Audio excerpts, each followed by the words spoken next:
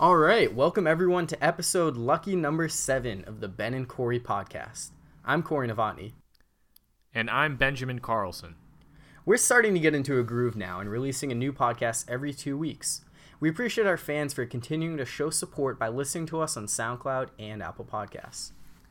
That's right, Corey. If you haven't already, please rate and subscribe and keep on listening to our podcasts in the future. So with that, let's get started. After a long and exciting postseason, we have finally reached the NBA Finals, with LeBron James and the Cleveland Cavaliers taking on Steph Curry and the Golden State Warriors for the 4th straight year. We'll talk about Cleveland and Golden State both surviving 2 exciting 7-game series in the conference finals and tell you who we think will receive the Larry O'Brien Trophy and be crowned NBA champions. The NHL has also reached this championship series, and we're left with one of the most exciting Stanley Cup finals in recent years. Can the Vegas Golden Knights cap off their improbable debut season with a championship, or Alexander Ovechkin and the Washington Capitals expel the final demons of postseason past and finally hoist Lord Stanley's Cup for the first time? Ben and I will preview and predict the NHL's unlikely finals matchup. We also debut a new segment this week called Listener's Choice, where we field a question or discussion topic provided to us from one of our amazing listeners. And in honor of Memorial Day, Ben and I debate our favorite burger and hot dog toppings in today's Top 5.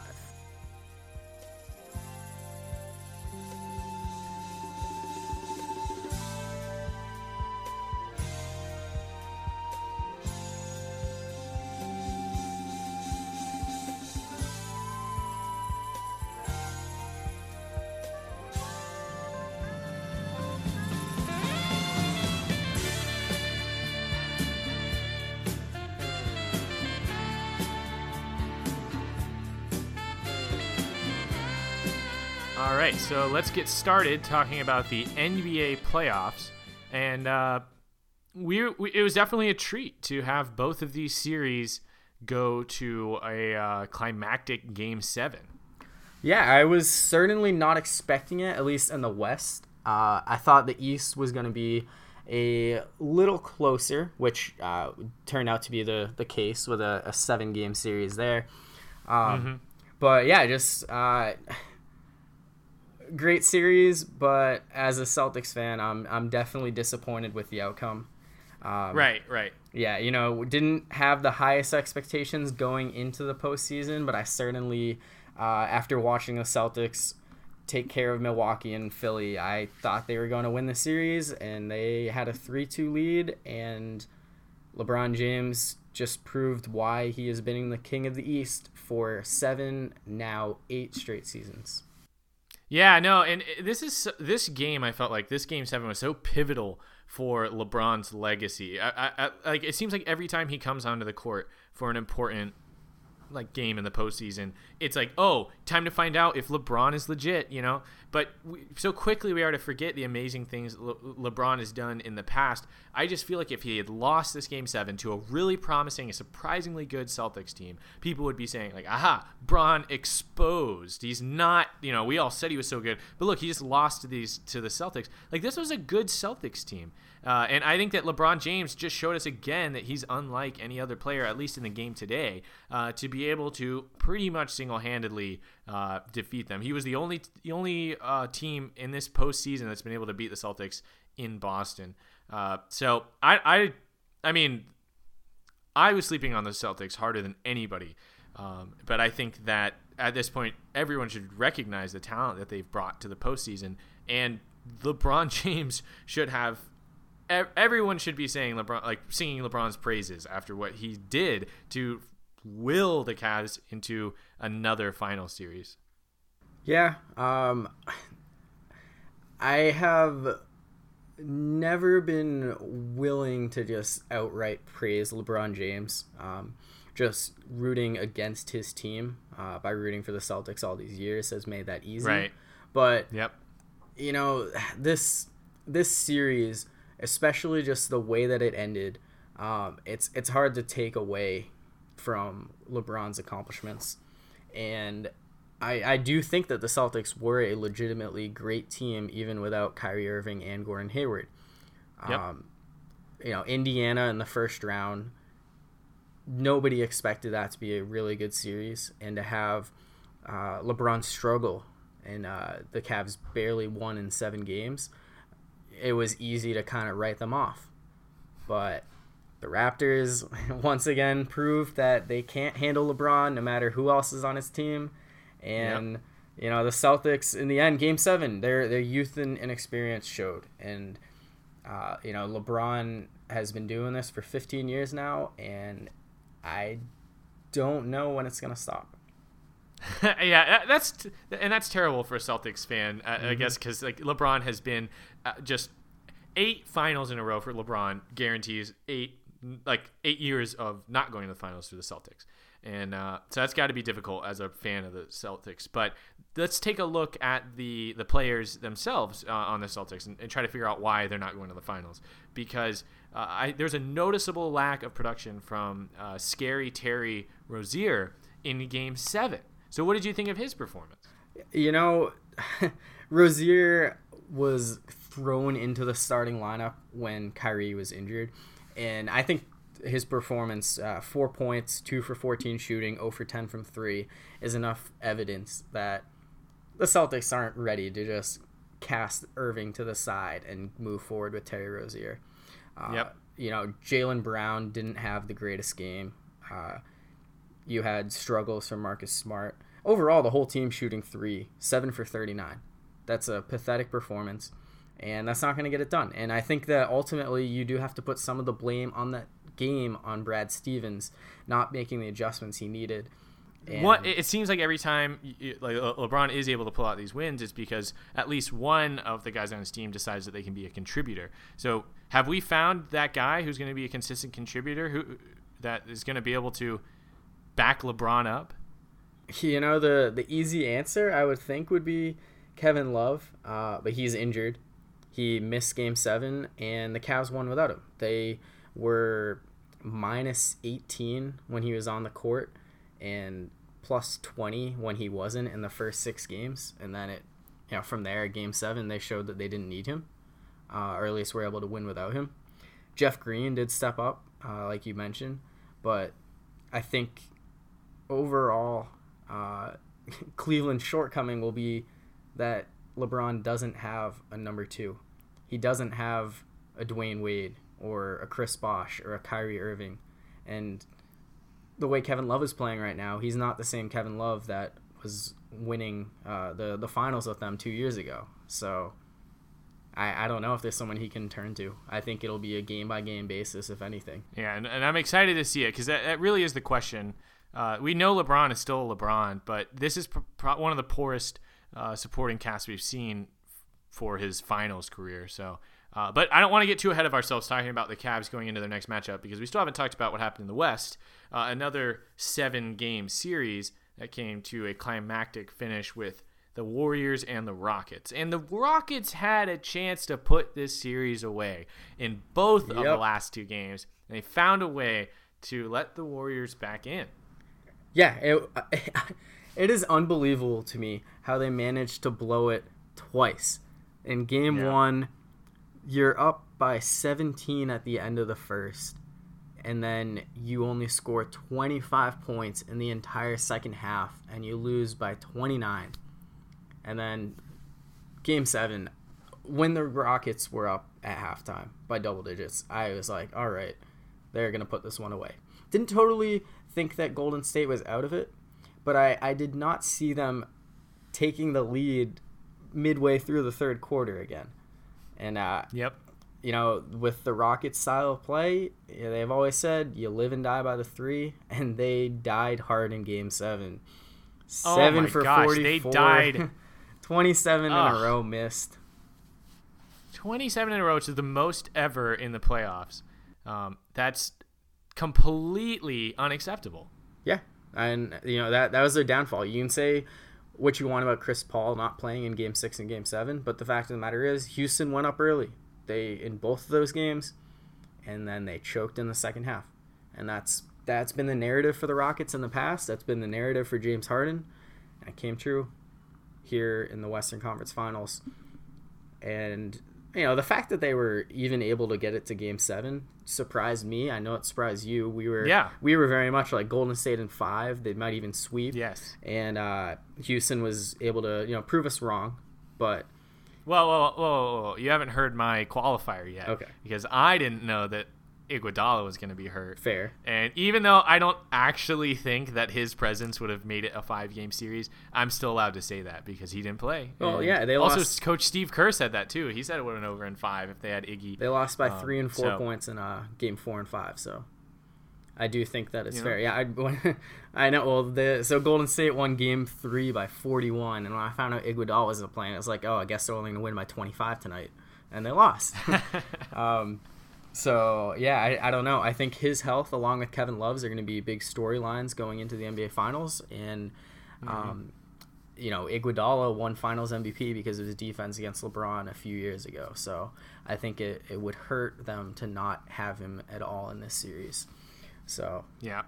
But regardless. Yeah, it was really unfortunate. There, a lot of, just a missed chance by the Rockets. Mm-hmm. It kind of reminds me of... It kind of reminds me of the way the Raptors played against LeBron, where it's like, this is your chance, this is like the best you're gonna get, and they find a way to blow it ridiculously awfully. Like, I mean, getting swept is obviously worse than losing Game 7, but to blow a lead in the last 2 games and let the Warriors come back, like the Warriors are going to play good basketball. You just can't miss 27 in a row, and that's what they decided to do. Yeah, it really begs the question, can anyone beat the Warriors? Can anyone actually pull off a complete 7-game series against them? Because they had no trouble winning the finals last year, going 16-1 in the playoffs. This year, they lost one of their games to New Orleans, but they swept San Antonio, and the Pelican series wasn't all that close in 5 games. But going into the Houston series, to have the Rockets come that close and still not be able to pull it out, it really makes you wonder, what's it going to take to beat this team? Because Kevin Durant scoring 30 points a game and Steph Curry scoring 25, it's just hard to match that. You throw in Klay Thompson, Draymond Green, and just the other role players they have. Houston was designed to beat the Warriors, and they still couldn't pull it off. So. Yep. But. So that brings us to the foregone conclusion, the matchup everyone is predicting at the beginning of the season. Warriors-Cavs for the finals again. Now, my first question, Corey, is how do they determine who gets home field advantage in the finals? Is it better seed? Better record. So Golden State, State finished with a higher record in the better record in the regular season. What's the tiebreaker? Point differential? I actually don't know what the tiebreaker is. I don't know if that's been a scenario. But it's not anything to do with the All-Star game, right?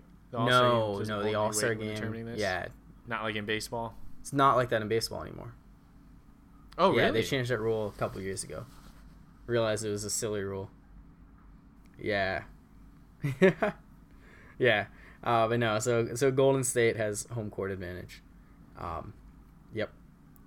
But although it is kind of interesting how it was Team LeBron versus Team Steph in the All-Star game, and now they're playing again with Team Steph having another All-Star team and Team LeBron having a college team. Right, and it honestly right now it doesn't look like a very good matchup.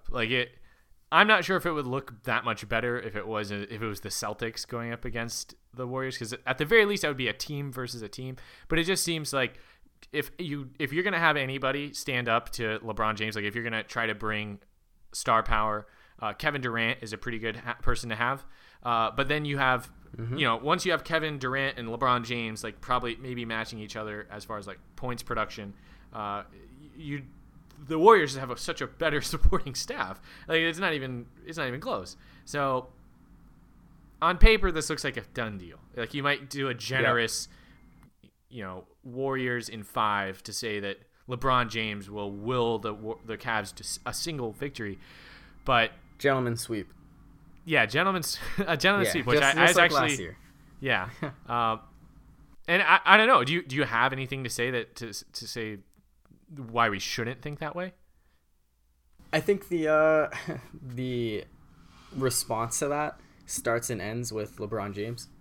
Yeah. You know, in 2015, he played the entire finals without Kevin Love, and only had Kyrie Irving for Game 1, and he still took a 2-1 lead against Golden State, and ultimately lost in 6 games. But you know, he willed himself to the finals already with that supporting cast. Now, obviously, Golden State is a completely different beast than any team that he faced in the East. But if Cleveland's going to win, then LeBron is going to have a monster series. He'll probably need some help, or he'll need to make his teammates better, which I think he is capable of doing. And I think that would have to go down as one of the greatest finals performances of all time if he is actually able to defeat this Golden State team essentially by himself. Right. Because, I mean, all I've heard from people that I've talked to after these two, like once we found out who's going to be in the finals, you just hear groans. This again, I can't believe this is going on again. Well, that begs the question, is Cavs Warriors 4 years in a row good or bad for the NBA? Right. Because you got to look at it like if you have a team that's winning the conference on each side 4 years in a row, you're probably seeing some generational talent. So, you know, it's just good basketball going on. And this also opens up the whole discussion to rigging the NBA. Because of all the major sports that I keep up with, I feel like NBA is the one where I most routinely see people accusing the NBA of rigging because you can influence the game so much with the refs.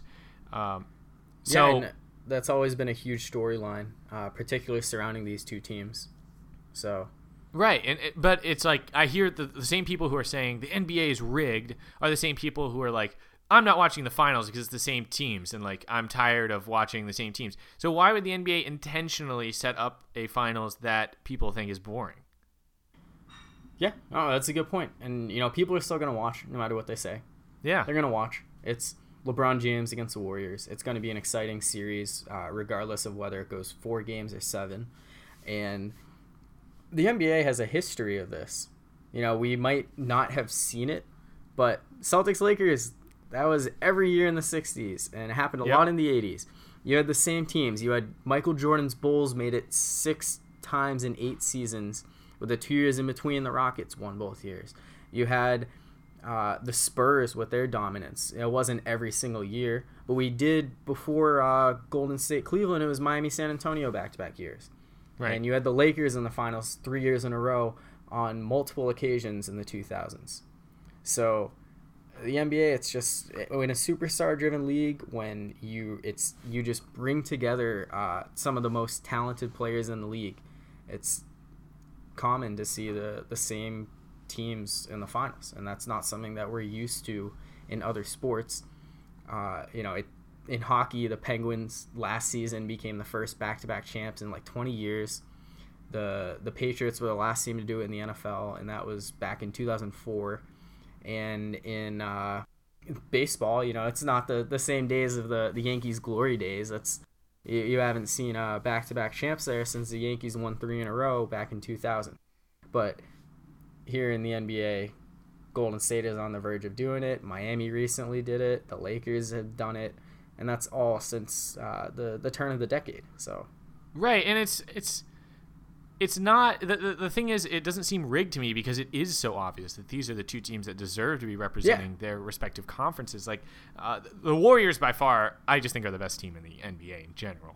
And LeBron James just continues to prove that he's the best player in the NBA. The most, like, I honestly don't know why. Well, I do understand there are other players that are playing individual games that are similarly valuable, but just it doesn't even seem like a case of really like any sort of collusion by anyone besides just the Warriors and LeBron James like being the best talent out there. So like to have them in the finals again, while I guess it, like if variety is what you're looking for, you're definitely gonna be disappointed. But if you're looking to see the best of the best, this is the game you're gonna want to watch. And I truly am excited to see it again. It's almost like, can like the hero slay the dragon? Because the Warriors look so much more powerful, so much more like they should walk away with this series. But there's only one person who's been able to do it to knock the Warriors out of the playoffs, and that was LeBron James. So I'd love to see him get another crack at it, because it would totally change the narrative if LeBron James got another ring against this unstoppable Warriors, because I like that would be in 4 games, 2 each. I mean, that makes LeBron look pretty good. I mean, just getting the 1 is already pretty good, but if he finds a way to win this series, I mean, that just piles it on.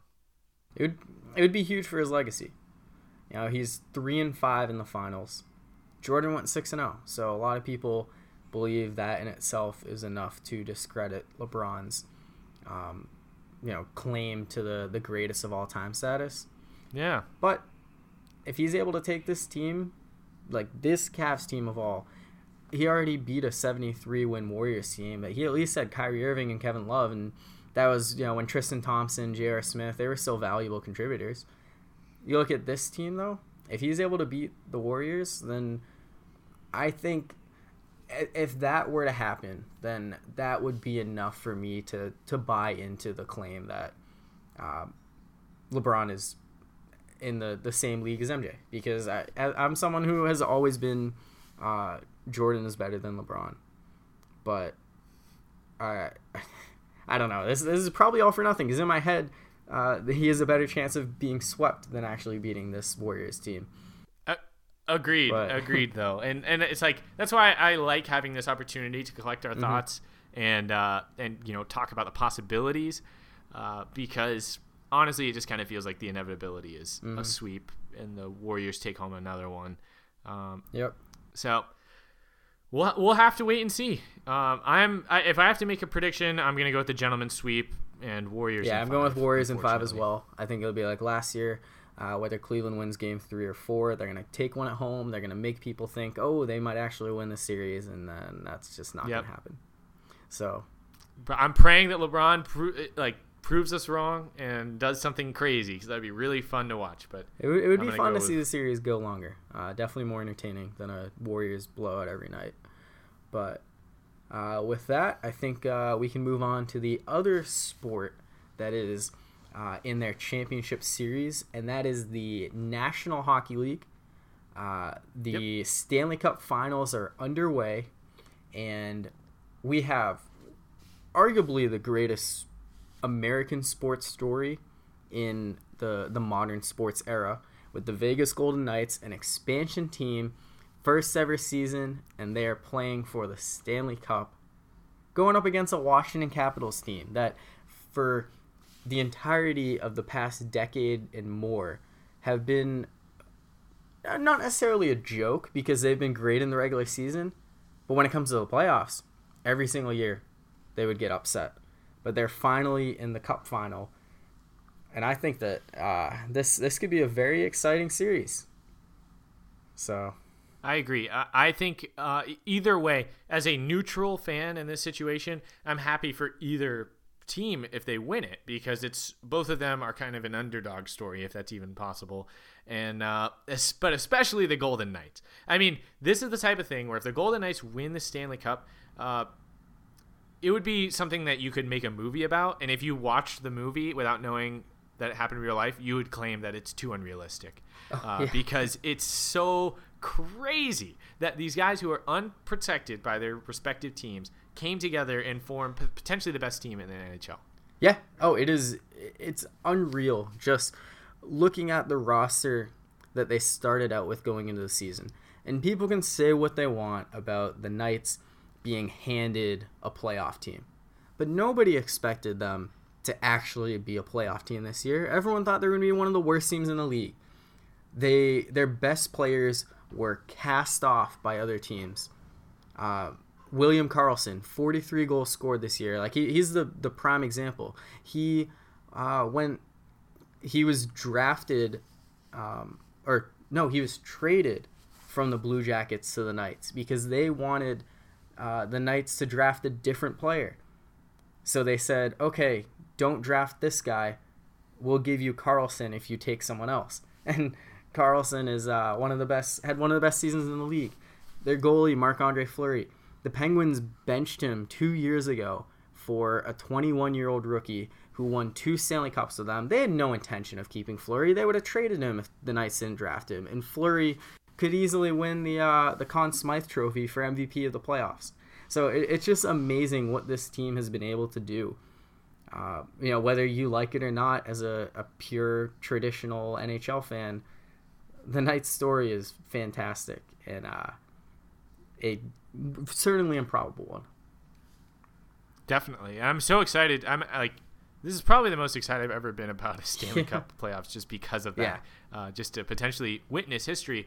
But let's not leave out that the Caps also at least making history for Washington teams, finally going to a championship series or game here. Something that the rest of the teams from DC can't seem to accomplish. No, it is the Capitals. They have year after year, they would be one of the best teams in the Eastern Conference, and they'd lose in the first round or they'd lose in the second round. They finally knocked off the Penguins, who got the best of them 2 years in a row, and then they beat the Lightning in the Eastern Conference Finals, and now they're actually in the Stanley Cup Final. And I honestly did not think that Alex Ovechkin and the Capitals were going to get there, but here they are. And you have 2 very exciting teams because of that. So, if you want to talk about... So, predictions, Corey. Tell me what you think is going to happen. The Knights going into the playoffs, I did not think that they were going to be very successful. I think that, or at least I was of the mindset that a lot of their regular season success was because people weren't taking them seriously. They were enjoying Vegas too much. Various reasons you can throw out there, and that when the playoffs roll around, it's not going to be the same. But they have been dominant. They have only lost 3 games this entire postseason, and that's the fewest since 2014 for a team entering the finals. They're playing really well right now. I can see either team winning a series. I think it's going to be a great series. I'm going to go with the Knights in 6 games. Okay. But definitely an exciting one to watch. I'm actually thinking this one's going to go all the way down to the wire. So I am going to take the Knights. Give me the Knights in 7. In a climactic finish to the NHL season. I think we can officially call ourselves a pro Golden Knights podcast. Yes, definitely. Well, I'm definitely behind. Yeah, gotta love our. Definitely don't. Yeah, gotta love our. Yeah, Vegas don't catch us hating on the Caps. It's not nothing against the Caps. It's just what an absolutely Cinderella story. This was absolutely crazy. Well, I mean, you say no one's hating on the Caps. As a Penguins fan, I'm not a fan of the Capitals, so I very much am rooting against them as much as I'm rooting for Vegas. But I'll acknowledge they finally had a good season. There you go, Caps. Yeah, with the NHL, like you on one hand you have the NBA with people are complaining about the same teams making it 4 straight years. The NHL, in terms of ratings and getting people interested in the sport, this is the kind of series that they would want. You have just like looking at the 2 cities playing in terms of just drawing appeal. On one hand, you have a city with a rich history of sinful behavior, organized crime, low ethics and morals, and on the other, you have Las Vegas. So they're 2 like really really big cities. You got DC has a lot of sports fans, just having 4 teams. Yep. Vegas only has the one in the Knights. They're getting the Raiders in a few years. Well, their fans have shown. Yeah, up. Well, let's not forget about the Las Vegas Aces. You're right. They do have a WNBA team that debuted. Asia Wilson, of course. Asia Wilson scored the first their number 1 overall pick of that team's history at home. And yes, yeah, very cool. So, did not play well in their debut. It was one of the worst blowout losses in WNBA It's pretty history, pathetic, but they have since played some decent basketball, and Asia Wilson is always on their Twitter accounts. Like whenever they're tweeting highlights, they've always got her on there. So proud of her. Yeah, Go Gamecocks. Yeah, definitely cool. So yeah, Vegas definitely developing into a sports town, and I think it's awesome how fans who in the middle of the desert, like they're a few hours from LA, they're a few hours from San Diego, they're a few hours from Phoenix. People are all over the place when it comes to being fans of different sports teams, but to have everyone unite together, rooting for the Knights, selling out T-Mobile Arena every single night, it's insane like how fans there in a far from a wintry, icy hockey town have become a huge hockey fan base. Yeah, it's kind of amazing. Yeah, that in itself is definitely something to root for. So with that, so Ben and I both picking the Knights. We're expecting a fun series, and definitely can't wait to see how this one goes Agreed. out. But with that, let's move on to the top 5. Not 2, not 3, not 4. Top five. All right, so for this week's top 5, we had Memorial Day on Monday, 3-day weekend. It's the unofficial start of summer. I know some kids, generally the further south you go, are actually already out of school by then. Certainly colleges, everyone is done with classes and graduated. For me, up north, we always had a couple weeks of school left, sometimes even more, depending on how many snow days we had during the year. But Memorial Day is always a big day for barbecues, cookouts, getting together, lots of good food, hanging out by the grill. So because of that, Ben and I ranked our top 5 favorite burger and hot dog toppings. Yep, and mine gets started number 5 on my list. I had to throw some respect to the classics. That lettuce, pickle, tomato, I'm putting it all in as one. They're like the classic condiments you get at any basic cookout. And there's a reason why they're there every time. These guys, they're not going to blow you away, but they're the good old reliables. Lettuce, pickle, and tomato. Just throw it right on top and make any burger just a little bit more interesting. Yeah, I would add onion into that mix as well. I think that's the 4 that typically go together. Personally, I'm not a pickle fan. Never liked them. Always found them more or less disgusting. But lettuce and tomato, like they're a classic put on Pickles a burger. are the one out of that group that I would eat on their own. I'm a big pickle fan. Interesting. Because I definitely have a lettuce and tomato on my own, but it is a little weird. I think pickles more reasonable to just bite into a dill pickle, especially when it comes on the side with like a sandwich. Right. Give something. me that pickle spear. Yeah, but it's not a sexy pick. That's why it's not in my top 5. Yeah, they put in that hard work. They're representing it just about lettuce and tomato. Like one. You got to put them on a burger. They're vegetables. Yeah. They make your greasy, unhealthy burger more or less a salad. More or less, yeah. Yeah, if you take it apart, it's a salad. But yeah, so I definitely will give you that. I think number 5 is an appropriate place to put that in a list. But my number 5. So overall, my list is very burger heavy. I've always been a huge fan of burgers. I actually really wasn't a big fan of hot dogs until high school, but I do enjoy my occasional dog. And if I'm gonna have a hot dog, the one condiment that needs to be on it is mustard. And if I'm gonna say my favorite mustard, I'm gonna go with Dijon mustard. Very, very fancier. It gives a nice little flavor as opposed to your Dijon mustard.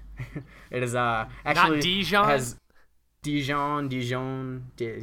I honestly don't know what the right one is. I know it's the same thing. Dijon is more of a French pronunciation because actually Dijon mustard originated in the French town of Dijon back in the 17th century. Oh, wow. Yeah, fun fact. That's what I just read on Wikipedia. But yeah, so for me, like, it gives it a nice little flavor. I think yellow mustard is a classic. I'm not going to complain about it, but I'm not going to be excited about it. And I think that's something you can agree with as we look at your number 4. Yeah, so actually I'm not a mustard expert, so I'm not exactly sure what the difference between Dijon mustard and spicy mustard are. I wrote my list without looking at yours, so I think they're different, but all I know is when I see that like spicier, like a little bit browner looking mustard. I know that's going to go perfect on my hot dog because I agree. Yes. Yeah, mustard is essential for a good hot dog, and I'm fine with getting just the normal yellow mustard, but I need something a little bit more spice, a little more, uniqueness in it, a little bit more character, and that's what I find every time with spicy mustard. Yep, I agree. That's why I didn't go with your typical yellow. But yeah, when you have a hot dog, that's when you have mustard. Not a huge fan of mustard on burgers. I think if I'm gonna have mustard on a burger, it's because I'm at a restaurant and it comes with it, and I'm not gonna order it without it. But I'm never gonna go out of my way to put it on. I will have it on occasion. It's not the reason I eat burgers, though. It's definitely not as necessary on my burger as it is on my hot dog.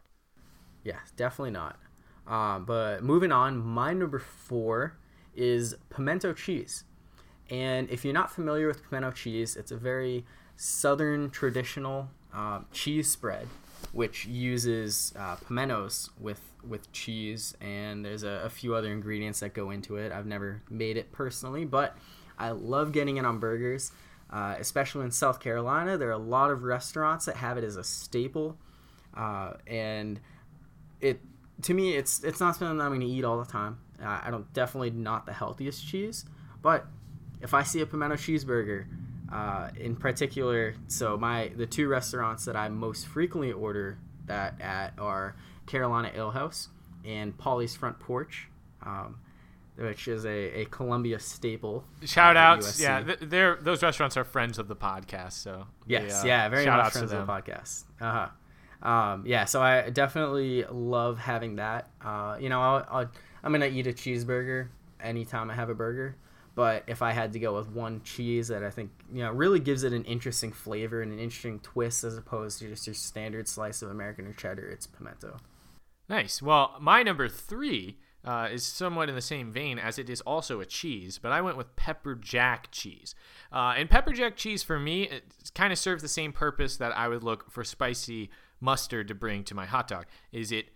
It's more of what you like, just like you like yellow mustard on a hot dog, but it has a little bit of a kick. It's a little more intrigue, a little more reason to ponder what's going on in your mouth there. Pepper jack cheese delivers with the flavor and a little bit of that extra kick. Nothing that's gonna make you want to drink water after or cool it off. Just gives it a little bit more flavor, a little spice to it, and I always find that interesting on my burgers.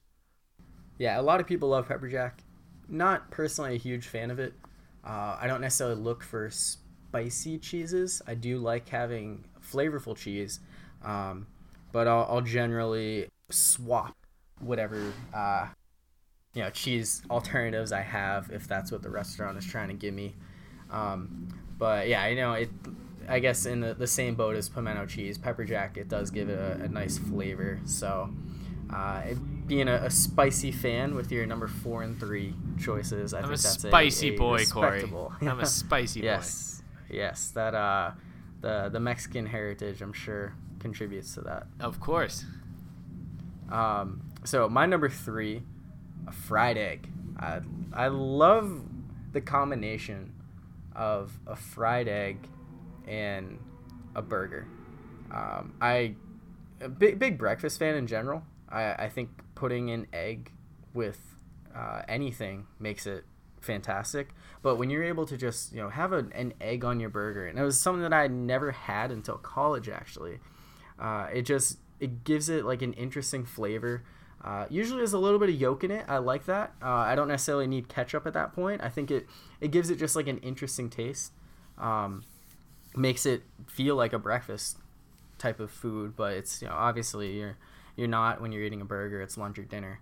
But yeah, I really enjoy putting a fried egg on a lot of things, particularly other meat, and burgers are no exception. Yeah, and the best part is when you bite into that yolk and it just oozes across the rest of the ingredients in the burger, and you get a nice layer of that yolk. So I definitely enjoy it. It's both a pro and a con in my book, because biting into that yolk is going to make your burger substantially more messy. But if you're in, a lot of burgers are messy, and if you're into that, if you're ready to take on the flood of juices that are going to come streaming out of your burger, then there's nothing better than to add that fried egg. I'm glad you included that, because that is a good topping for a burger. At your number 3, and moving forward to my number 2 is avocado. And I know that it's like a classic millennial stereotype to love avocados and to spend all your money on them instead of buying a house. But I've got to stand by my favorite, well, not my favorite, but one of my favorite toppings to put on a burger. Avocado is a superfood, very nutritious, and it's easy to make it kind of a creamy paste and spread that over your burger, spread it on the bun, and add a little bit of nutrition, a little bit of reason to be proud of yourself, as well as adding some delicious flavor to it. I love avocados even by themselves, but they go really well with a nice juicy burger. I don't know what it is, but I just don't like avocados. I don't like guac. I don't like avocados. I don't know. Everyone loves it. Like, everyone says it's like the best thing ever. They're fantastic. Get on so many stuff. Yeah, see, people like all the talk about millennials being obsessed with them, and every time I try them, I'm like, okay, maybe I'm just crazy. Like, this has to be good, and I don't know. I don't know if it's the taste, the texture, both, but I can't get into it. It's truly unfortunate, Corey. The rest of the millennials and I, we cry for you, because we know you're missing out on such an amazing food. When I can afford to buy a house and all the avocado eaters can't, I'll be the one laughing. So for my number 2, so this is one that usually I think in all my experiences I've only had this at a restaurant. It's not a big cookout or barbecue staple, but I love crispy onion straws on a burger. Now I'm totally content if someone just wants to slap a single onion ring on the burger and call it a day, but I like having a lot of them, just like tinier pieces. You can get them, a bunch of them in every bite. They give it a nice crunch, which everyone loves to have in any kind of sandwich they're eating. And I think with crispy onion straws in particular, they just bring out a lot of flavor in the burger. Not a huge fan of raw onions, so being able to still have like that grilled onion kind of texture and flavor, especially when you have it nice and beer battered or whatever, definitely not nearly as healthy, but it's definitely an essential topping on the perfect burger of mine. I agree with your observation that you usually will only see this at a restaurant, because I've had this many times with these deluxe kind of specialty burgers you get at a restaurant, and I don't see it as much at a barbecue, and maybe we should, because it's really easy to buy the little box of crispy onions, and I love those crispy onions. I can eat them just right out of the box, just as finger food. But I also love to add them to dishes that I already love, and burgers are no exception. Great addition here, your number 2 with the crispy onion straws. Which brings us. Well, go ahead. I was just gonna say, so friend of the podcast, Carolina Ale House. The last time I went, I ordered their pub burger, which is their like standard burger, and it comes with both crispy onion straws and onions. And I tried to be efficient with my order while saying I don't want onions, but I do want the crispy onion straws, and somehow got lost in translation and ended up with neither. I was very disappointed until the waitress was like, okay, yeah, I'll come bring you some. She brought me an entire bowl of the crispy onion straws, so I was able to put some of them on my burger and have some of them on the side, like you mentioned, just eating them right out of the box, and it was a great experience. So shout out to Carolina Ale House. Shout out old friends of the podcast, Carolina Ale House. Yes. Represent. But that leads us to neither one of them are unique. We picked the same number 1, and that is bacon. And for me, that is such an obvious choice, because what goes good on what is essentially a meat sandwich? More meat, obviously, and bacon. Thick or crispy, however you like it. Bacon is a great topping for a burger. Yeah, I don't think that there's a single sandwich that doesn't go better with bacon. I think bacon is the best breakfast meat by far. Yep. And you can put a lot of stuff on a burger, but if you just give me a burger with cheese and a bunch of bacon, I will be totally content. I love bacon. I still think bacon is the GOAT internet food above avocado. But even better than pizza? I think the internet even loves better than pizza. Wow. No, okay. I think bacon is the number one food out there. Even if we want to look at it, separating the burgers, just going to hot dogs. If you have bacon bits sprinkled onto a hot dog, usually goes better with like melted cheese or something in between. Yeah. But you can't go wrong with bacon in a dish. Yeah, I agree. Especially when there's other meat involved. Right. Like when I was in high school and my parents were buying the groceries, I used to take the whole bacon pack. I'd take all the bacon out of it and weave them together, much like you would a basket, to create like one giant sheet of solid bacon that's just weaved in between each other. And I would bake them all together in the oven. I think it was 15 minutes at 350 or maybe 400. I'm not sure. Don't quote me on that recipe, but they'd come out and they would all be cooked together, and you just cut yourself off a corner, throw that on your sandwich, and nothing but wow, bacon. Yeah, that sounds very good. Yeah. It actually reminds me of the YouTube series Epic Mealtime. Yes. When they would love to put bacon, and they would make bacon weaves all the time. Definitely. I've never actually seen someone just do that, so that's I'm actually, yeah, now that you mention it, I'm pretty sure that's where I got the inspiration from, was those guys at Epic Mealtime. They knew how to throw bacon on anything. Yes.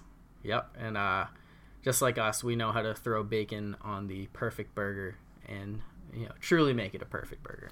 Number one on both of our lists. Yep. I like it. So we're going to move forward now to our new segment, Listener's Choice. And this one comes from Bradley P. from Columbia, South Carolina. Shout out to Bradley. And Bradley says, why are sports channel stats so outrageous sometimes? They range from, this is LaShawn McCoy's 9th touchdown of the season, to, that is the 11th time Joe Flacco has thrown a completion in the 3rd minute of the 4th quarter on a Monday where the temperature is 67 degrees and the sun is covered with clouds.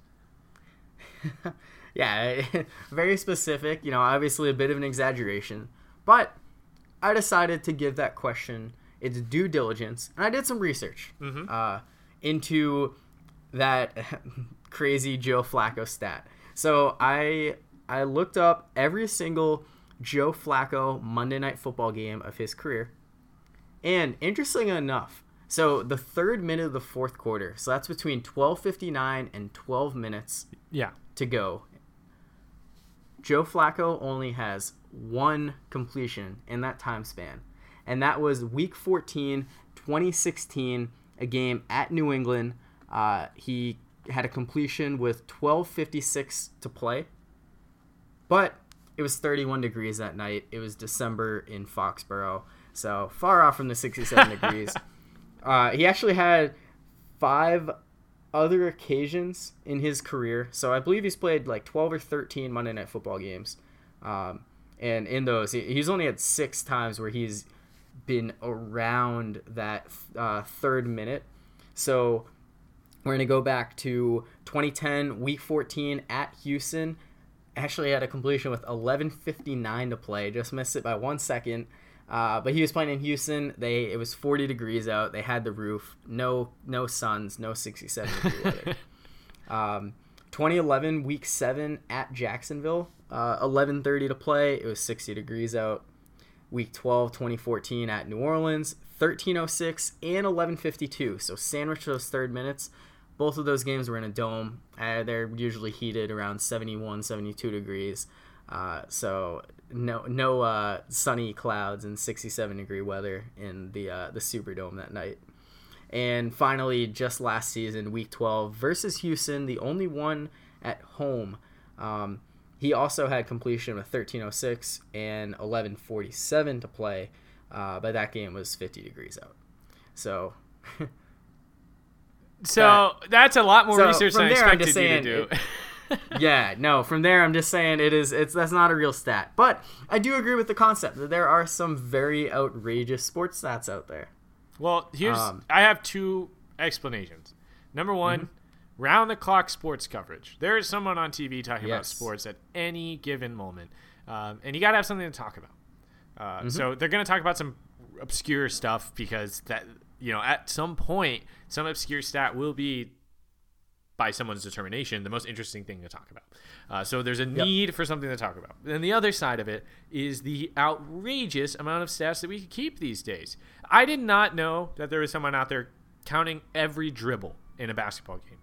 But they have someone doing that because they made a comparison after, I think it was like game 1 or game 2 of the Warriors-Rockets series. They were like, here's how many dribbles combined Klay Thompson, Steph Curry, and Kevin Durant had in game 1. And here is how many dribbles just James Harden had. And James Harden had like the same or more dribbles than those three guys.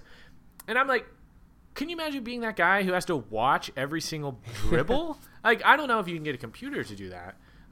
So that's like, if we're doing that, anything is possible. Like you can, so big data. Yeah. The NFL actually recently, they started using radio frequency identification to be able to track stats like that. Usually, just player speed, their like different movements, acceleration, like all those data that can just be measured by point A to point B and how long it takes to get there. They use RFID technology for that. And that's something that they debuted a couple years ago. So like whenever you're watching a game and you see, Joe Flacco was running at 11.6 miles per hour on this scramble play. That's kind of how they obtained that data, was using actual technology. I think just there's plenty of stats out there. You just wonder, where did they come from? I love the stats that are just total coincidence, but they like noteworthy enough to mention. One of my favorite ones in recent years, especially this year, was a big one. So every time since 2011, when Alabama wins the national championship in football, the same year the Patriots lose the Super Bowl or don't win the Super Bowl at the very least. Or they only win when Alabama doesn't win. It's something like that. And LeBron every year wins the finals. So I just think it's kind of crazy, which I guess when you look at those three sports, Alabama, the Patriots, and LeBron James have been the most dominant and the ones who are always appearing in the finals. So it's possible to see that kind of stat, but I just think it's kind of crazy how that works out. And naturally, people are like, oh, this isn't a stat. Like, why are you talking about this? Like, yeah, it's coincidence. Like, obviously, Nick Saban winning a championship in January, it has nothing to do with LeBron winning one in June. Yep. But I do think it's kind of interesting, like how that's kind of played out for like a 7-8 year period at this point. Sure, yeah. I mean, it's obviously very noticeable events like the championship for a major sport like college football. Like people are going to remember that. People are going to remember who wins the final. So like, sure, there's a place to draw correlations together. But obviously they have nothing to do with each other. And I think that's the final takeaway from living in this age of like constant sports being thrown at you with unlimited data, is that you can't really draw a lot of real conclusions from that. That's why we play the games. No. Because like just because you've thrown 11 touchdowns during the third quarter at 67 degrees outside or whatever, it doesn't mean it's going to happen again.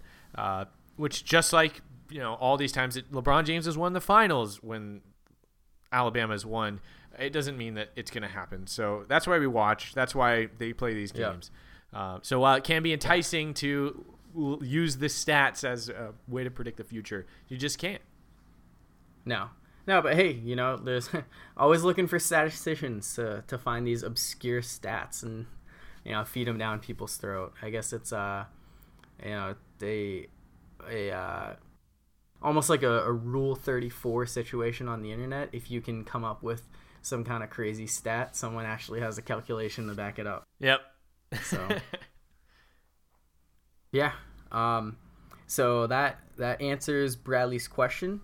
We really appreciate him sending this in, and we hope that was an entertaining enough segment, an interesting one that you, one of our great listeners, wants to write in a question or topic idea of your own, and maybe this can be a thing we do every single podcast. So yeah, definitely a lot of fun. Yeah, we love the feedback, and we're always happy to answer questions. Yep. You know, we can't have this podcast without people listening to it, and we want to give you the best experience possible. So definitely look forward to hearing those, and you know, whether it's through just you're friends with us and you want to text us in, or you know, responding to our social media, or the SoundCloud and Apple Podcast posts themselves. We'll definitely entertain your thoughts. Yes. So with that, I think we are ready to wrap up this podcast. So just I guess a quick reminder, Ben and I are going with the Golden State Warriors and the Vegas Golden Knights to win championships this June. And the next time we do a podcast, we're either going to praise ourselves for being right, or talk about why we were wrong. Or talk about why LeBron is literally the Thanos of the NBA, and he somehow defeated the Warriors. But we can only hope. But yeah. Yeah. So do you have anything you want to leave us with, Ben? Please surprise us, LeBron, but I'm still picking Warriors. All right. So thanks, everyone.